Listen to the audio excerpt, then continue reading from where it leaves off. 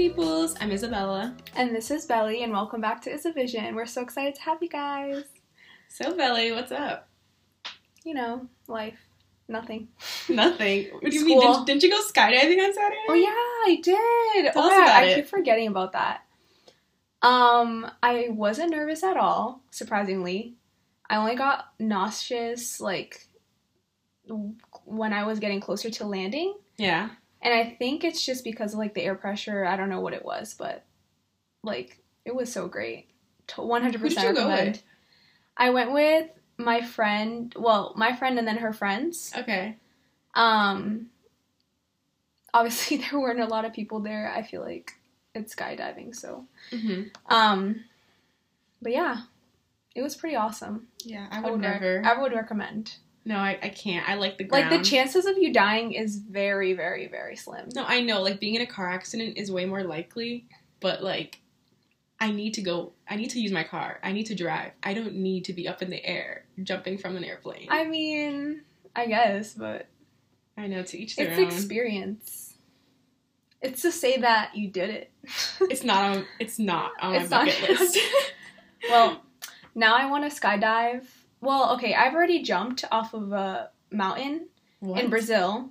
Bungee jumped? No, I went paragliding. So Okay. it was, chill, but I guess, the running down the mountain was, completely different. Mm-hmm. It was, but, I don't know, I feel like I don't have fear of those things. I don't have fear of height or anything. Must be nice. So, yeah, now I want to go to a different country and skydive there, because the scenery is going to be totally different, but, yeah, I saw Boston from New Hampshire, so it was pretty cool. Yeah. Not many people can say that. But other than that, pretty boring. My week's been Other pretty than boring. skydiving, pretty boring. Yeah. How about you? I went apple picking, but I feel like that's something that everybody does. Yeah, I'm going on Saturday. Yeah, I spent 90% of the time just taking pictures with my mom, and then people would come near us, and we would run and put our masks on because COVID. But Right. It was so fun, and we bought the bag so you can apple pick. Mm-hmm. We filled it up to the brim. You have but to then, buy the bag. Oh, yeah, you do. Yeah, it was $20. Oh, We could have gone in 4 people, but Can you bring your own bag? no. No, so we filled up the bag, and we got so many apples, but we don't even really eat apples like that, so I gave half of it to, other people. So we paid $20 just to take pictures. No, that's what happened when I went strawberry picking. They literally were just chilling in my fridge, because we had, a whole bin, Yeah. too, because my neighbor went, and she gave it to us. Mm-hmm. So, those poor guys, we shouldn't eat it. Should have eaten them, but it is what it is. It is what it is. But before we get into the episode, we just want to say thank you so much for all the support, the kind messages. I mean, when Belly and I started this endeavor, I thought it would just be a couple people that would actually listen, but we have more than 100 plays so far, and that's just crazy to think that people actually care. Yeah. It's, so many people who I didn't expect to promote it and to, reach out and say, such kind words. I would have never thought, Yeah. you know? So, thank you guys. We're so excited, and we have so much more to come. Yes, it's not just a mental health Right. podcast. Right. And we'll definitely, I think, towards the end of the season, we'll give, a little Preview. spoiler Yes. preview for the next season. So, Stay tuned. Okay, so this episode is gonna be about the history of mental health, and before y'all stop the play and stop listening, it's not gonna be we're gonna try to make it not boring at all. Yes, there'll be commentary. And we're gonna be super short and simple, so bear with us. I swear it's interesting. And, we're gonna get into it. Yes, also, disclaimer, this is just a topic that Belly and I are passionate about, but we are not historians. Right, We're don't not come at us. anthropologists.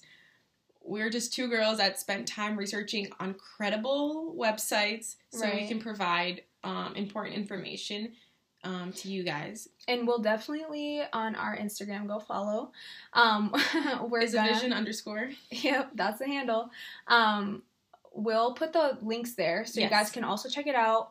And Fact check us. right, I was about to say, like, if you know something that we did not talk about today, please fact check us, or if we said something incorrectly. Especially if Belly mispronounces anything. Yeah, don't come at me. Oh, and also another thing. This is going to be a very general mental health episode. Right. This is part 1, and part 2 will be focused on Black mental health history along with different like minority groups history. Right, and we're not doing that because we think that it's like our whole history. Like, we did that because we tried to integrate them, and they were just so different from each other, and so like there was a lot of information. It's not that Black mental health history isn't American mental health history. It was just a lot. It was like going to be a 2-hour episode. Like, and it was being just honest. Right, and it was going to be too confusing. I got confused reading off my notes because I was like, okay, like the transition is so drastic, and they're so like they're like polar opposites. So it's like, yeah. So we decided to split it up so it can make more sense to you guys, and make more sense to us to talk about and to edit. Right. So all right, let's get started. Let's get into it.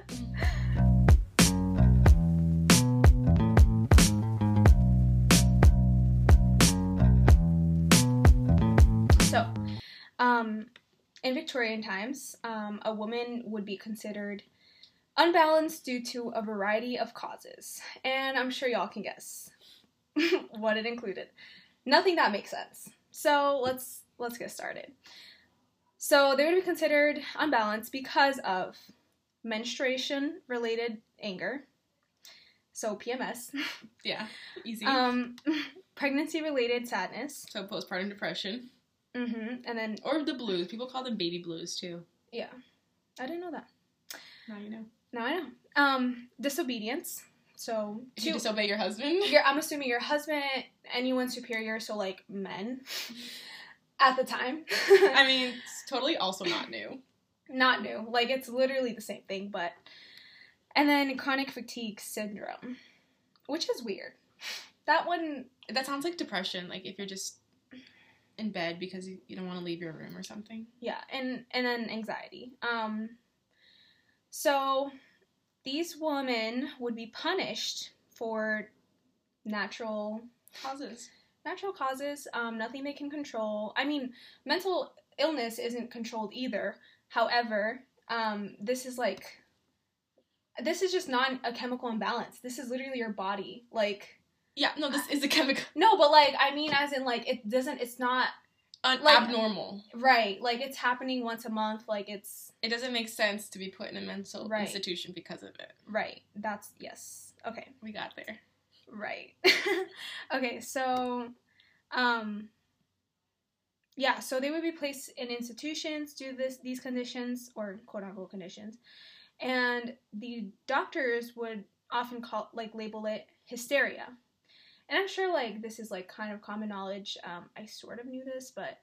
No, I didn't know this. Oh, really? Yeah, not until this. Okay, cool. So, I guess not. But, these women were cared for by doctors who typically ruled the facility in the same manner in which a Victorian father might rule a home.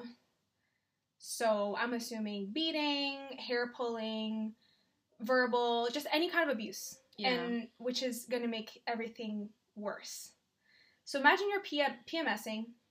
You know, I'm PMSing today. Like, imagine if I would just get beat because of that. You're PMSing and your dad, husband, boyfriend, I don't know, whoever you're living with is like, yeah, so you're sick.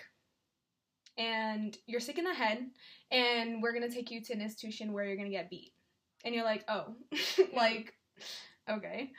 And then, like I said before, they would consider disobedience as, like, being unbalanced.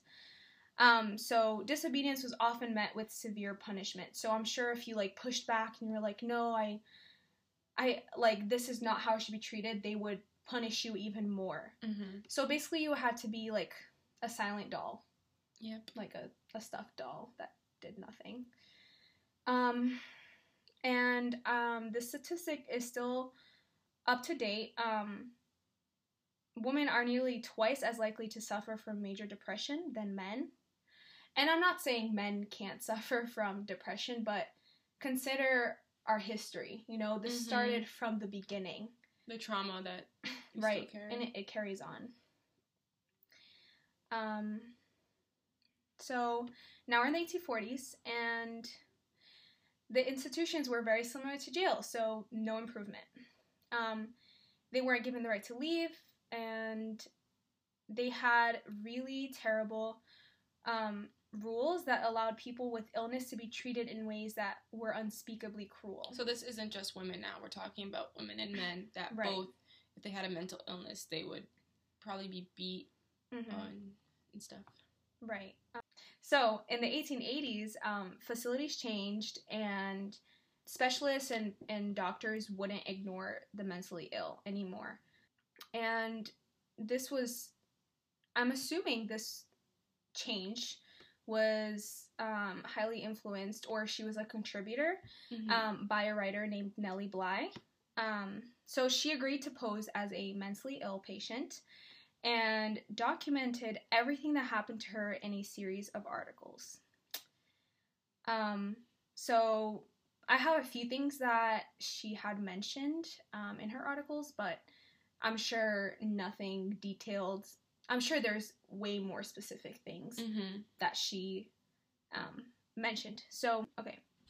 For example, every door was locked separately and the windows were heavily barred. So escaping was impossible. And, like, I get it. You don't want the people inside to escape. That happens today. Like, but they're also there willingly, you know, for the most part. For the most part. For the most part, I'm sure it's, like, not everywhere, but typically you get the option if you want to go or if you don't, you know? Or am I wrong about that? Because I know people who, like... No, you can voluntarily put yourself into an institution. This is present day. You could voluntarily put yourself into an institution. But I think that once you're in there, you can't leave. No, but I'm talking about, like, before going. Do you know what I mean? Yeah, before going, you do have a choice. That's not everybody, but there are still people that, like, their Right. families will put them on a Section 12, which is that if they're under 18 or no? Under 18, or, like, if they're just, like, let's say, so mentally incapable that they can't make their own choice. But doesn't... Like, if they're going to hurt themselves, you put a Section 12 on them. Right. That's true. So there's still some things that need fixing. Right. Well, let's go back to there were still more bad things. It wasn't just locked doors. Right. So one building alone, there would be around 300 women. And I'm assuming this building wasn't super big and spacious. It was probably a wicked small building. So they would be locked 1 to 10 in a room. And I'm sure they didn't put 10 beds in one room. Yeah, I mean, we don't have any proof, but, like... I doubt it. But, like, what we've learned so far, the conditions were not very livable. Right. And, you know, there were harsh treatments that this writer, Nellie Bly, would obtain, including solitary confinement, hair pulling, etc.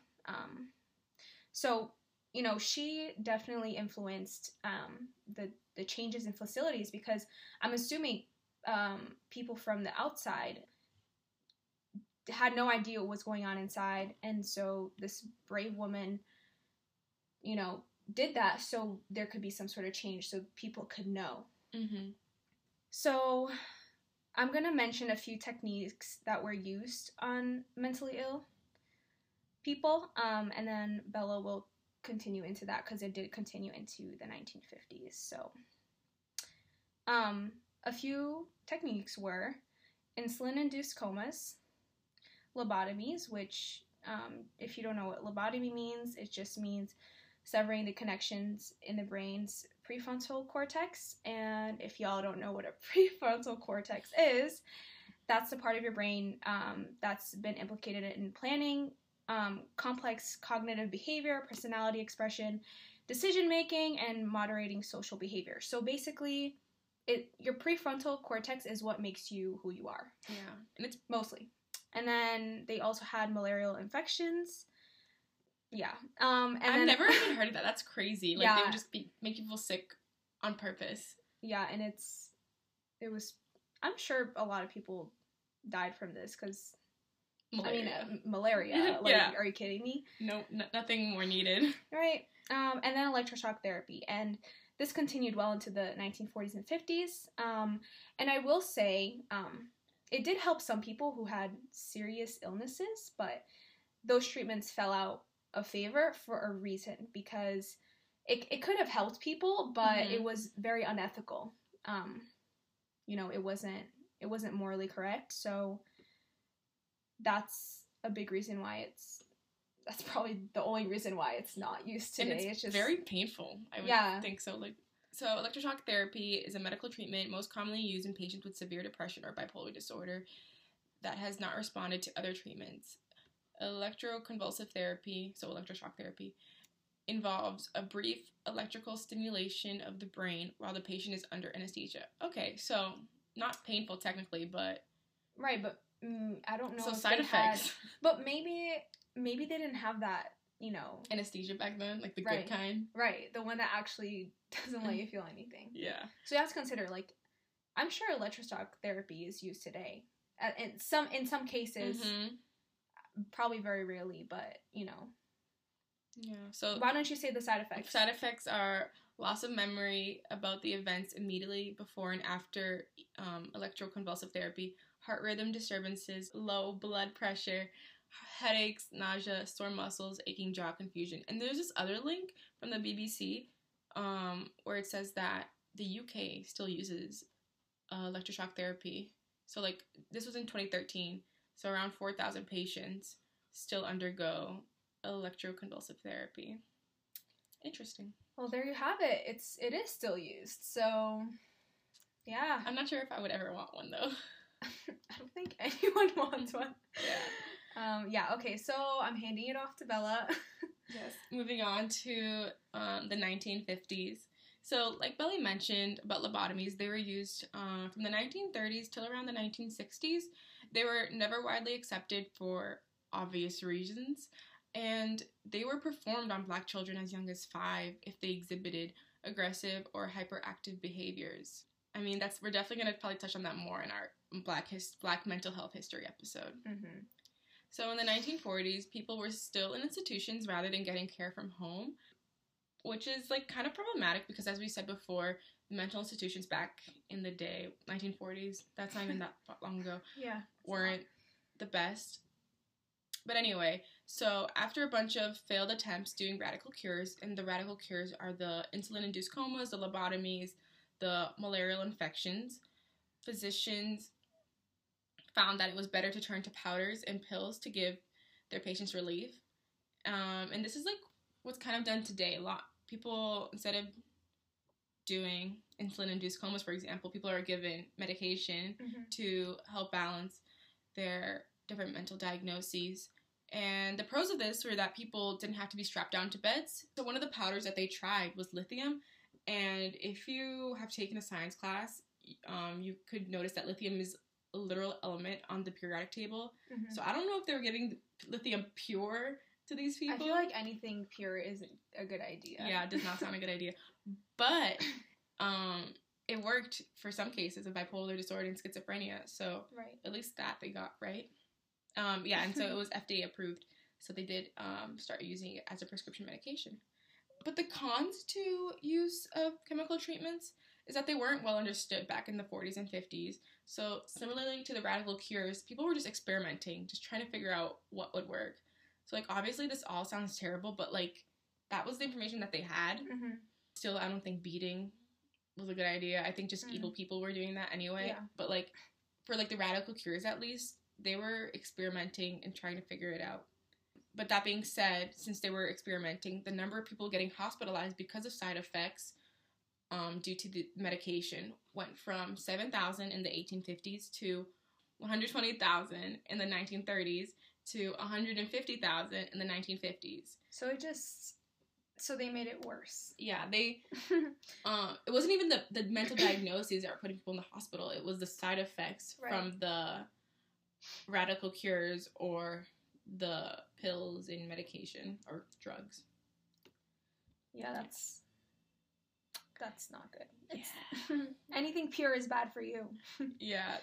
Also for skincare, don't put pure baking powder on your face. Don't put aloe on your face. I've been seeing some crazy things. Baking powder? Oh, you know what I put on my nose and I've been burning myself, y'all. This is off topic, but I've been burning myself all quarantine because TikTok has been, put this on your face, put that on your face. No, don't, no, it's not happening. Don't. I put, I'm nervous to hear you say it. Oh my god, what did I put on my nose? They were like, it's gonna take away your blackheads. Turmeric. Turmeric? Turmeric, it's not seen, that makes you orange. Turmeric. I put turmeric on my nose. And they're like, yeah, put like with water and then your blackheads are gone. And then what happened? I burnt my nose. Oh my gosh. But yeah, that was off topic, but don't do it. Moving on. In the beginning of the 1950s, people with mental illnesses were starting to transition out of institution and into mental health community centers. And this was known as deinstitutionalization. Yes, got it. So that sounds... I'm rubbing off on you. Yes, I know. I'm spending too much time with Belly. The mental health centers sound better than institutions. And I do think that was because of Nellie Bly's work. And I'm sure there were many more that... Yeah. But we would be here till tomorrow if right. we got everybody that helped. Right, yeah. So the number of residents in institutions went from 560,000 in the 50s to 130,000 in the 80s. So it went drastically down, so I'm assuming a lot less people were getting hurt or getting inadequate treatment. Mm-hmm. So that's a plus. So I feel like the modernization of mental health treatment is a little boring, not gonna lie, but like we can see that it's getting better, but there's still so much more to do. 100%. And the transitioning back into the communities was a great idea, but the reality of making it happen was much harder than people expected. The residents needed housing assistance, job training, psychiatric counseling, life skills training, and social support. So these people, they would get them from the institution and just place them back out into the world without any help. So as I mentioned before, a lot needed to change. Right, that's just like... It reminds me of jails. I was about to say, I was like, should I get political right now? No. It reminds me of jails. Like it does. People stay in jail, they get out, and they have a record forever, they can't get jobs, the parole is insane. And then they're counted as, like... They can't vote. Oh my gosh. Don't get me started. They can't vote. And then also, like, they're just put in the... like in poor communities, mm-hmm. and then with no way, and to, right, like, and then they're already already have a title. Like it's like where's basically in society those people are dead, which mm-hmm. is insane because if jails were rehabilitation centers, we could have more productive people in society. But no, yeah. Okay, that was yeah. We're gonna have a political segment. Yeah. Yeah. Let us know if you want a politics season. Right. We'll probably will, though. We probably will, even if you guys don't want it. Choose to listen if you want or not. Yeah. Anyway, so this type of transition from psychiatric institutions to community health centers happened until the 2000s. So, 20 years ago. That's the year I was born. Really? Oh, you're such a baby. I'm 2000s. Oh, but honestly, my culture. My Gen Z, we're the ones. That's all I gotta say. Anyway. Child, anyways. So, a lot of people, because of the transition, a lot of people fell through the cracks because they couldn't get jobs or homes, and they ended up being homeless on the streets or entered the criminal justice system. Mm. So... And, like, you wonder why these people are selling drugs, are doing illegal things, because that's fast money. Like, they're trying to get a job. Yeah. And they can't. Or if they do, it's a really bad job mm-hmm. that can't sustain them. And so, like, if you think about it, like, logically, obviously these people are going to resort to the easy way out, which mm-hmm. is... Because there's no other way out. Well, how are they going to improve? How are they going to be able to, be a part of society if... Yeah, I don't know. It just doesn't make sense to me, but... Mm-hmm. Yeah. Anyways. So, even though I said a bunch of cons, overall... It was better for people to get placed into community-based mental health centers for treatment because at least they were getting some sort of treatment in a better institution rather than going to facilities that completely isolated them from, society. Mm. So currently community agencies work hard to serve those with mental health illness so they don't have to enter a facility for life. Social workers, mental health counselors, and clinicians all work together currently to provide care and give people a ton of options for treatment. Which is great. So in the early 2000s, we had all these issues of people not getting support, but now a lot of people are getting trained so we can support the most vulnerable people in our population. Mm-hmm. Currently, laws allow for concerned family members and community members to place people into therapeutic facilities until they get better, and some state laws force people with mental health illness to take medication. So that's what me and Belly were talking about earlier when we were discussing, like, Section 12 versus can people go voluntarily, can they not? There are laws now that, like, give family members the right to do these certain things, but I don't know. Obviously, like, if something were happening to one of my family members, I want to give them the best treatment. But then there's, like, the whole issue of, like, a person's free will and freedom. I don't know. It's kind of complicated. Right. I feel like, I don't know. That's, like, always the tricky part because it's, like, I feel like it comes to a point where it's, like, okay, this is going to be good for you. Like, we just know it. And it's, like, but then again, that person can be, like, no, like, it's my right to do like whatever I want.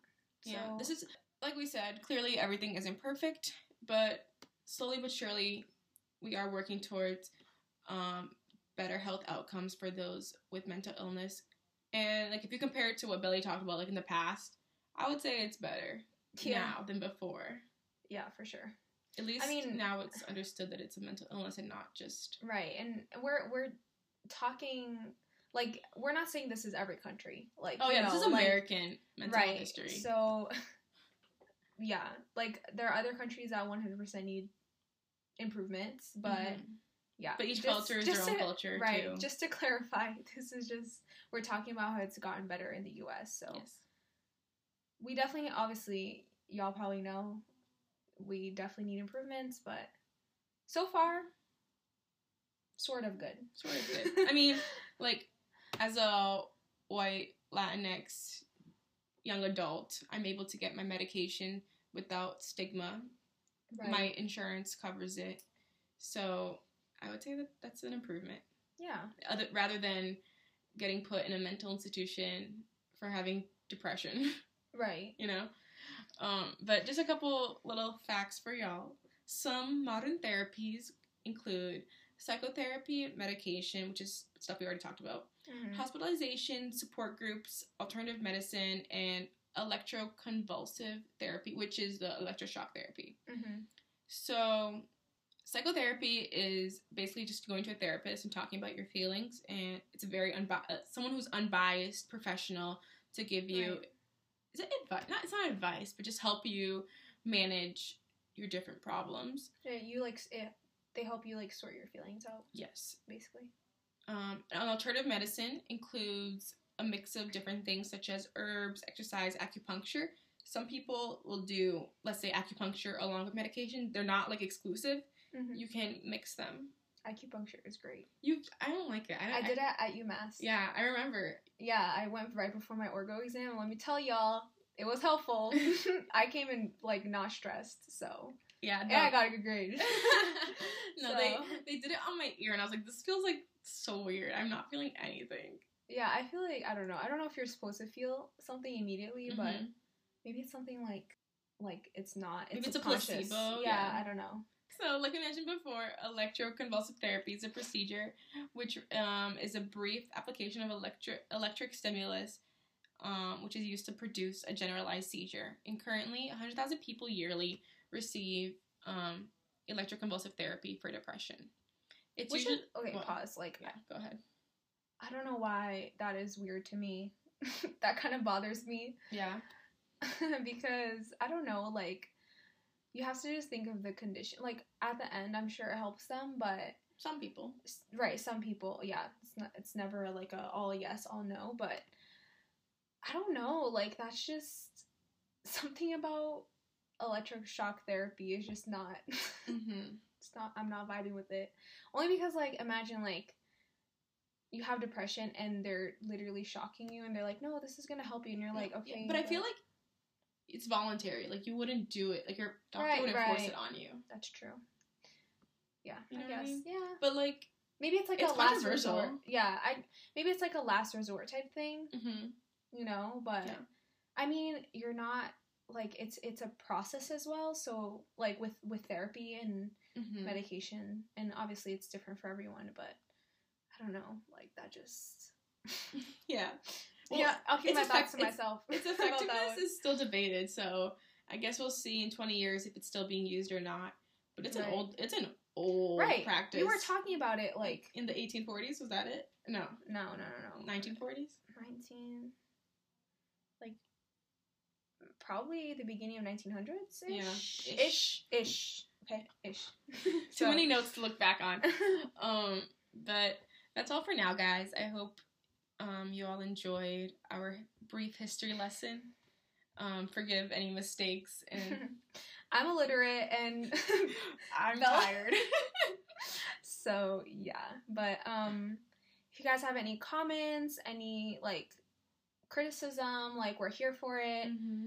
You know, like, we're just starting this and we're totally open to like, we want to know what you guys have to say. Yes, follow our Instagram. Yes. ISAVISION _ Yeah. You know, on Instagram. Follow us, like our stuff. Review us on Apple Podcasts. I'm not sure Spotify? Maybe. I don't know. I bet you could review. But I know on Apple Podcasts you can review. Please give us 5 stars if you wish and write a cute little comment. It really helps us to one day, you know, make some money off of this endeavor.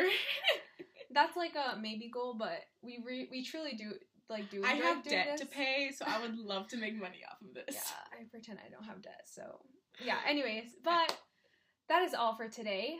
Stay tuned for our part 2, which is Black mental health history. Yes. And modern stuff, which is about, you know, social determinants of health, basically my major. I think it'll be a really good episode. She'll pop off. I just learned about amino acids, so I'll let her take the role for that one. But yeah, thanks for tuning in. Hi guys. And I hope you guys have an amazing day, amazing night, whenever you're listening to this. Amazing year. Amazing year. All right. We need it. Bye guys. Bye. See ya.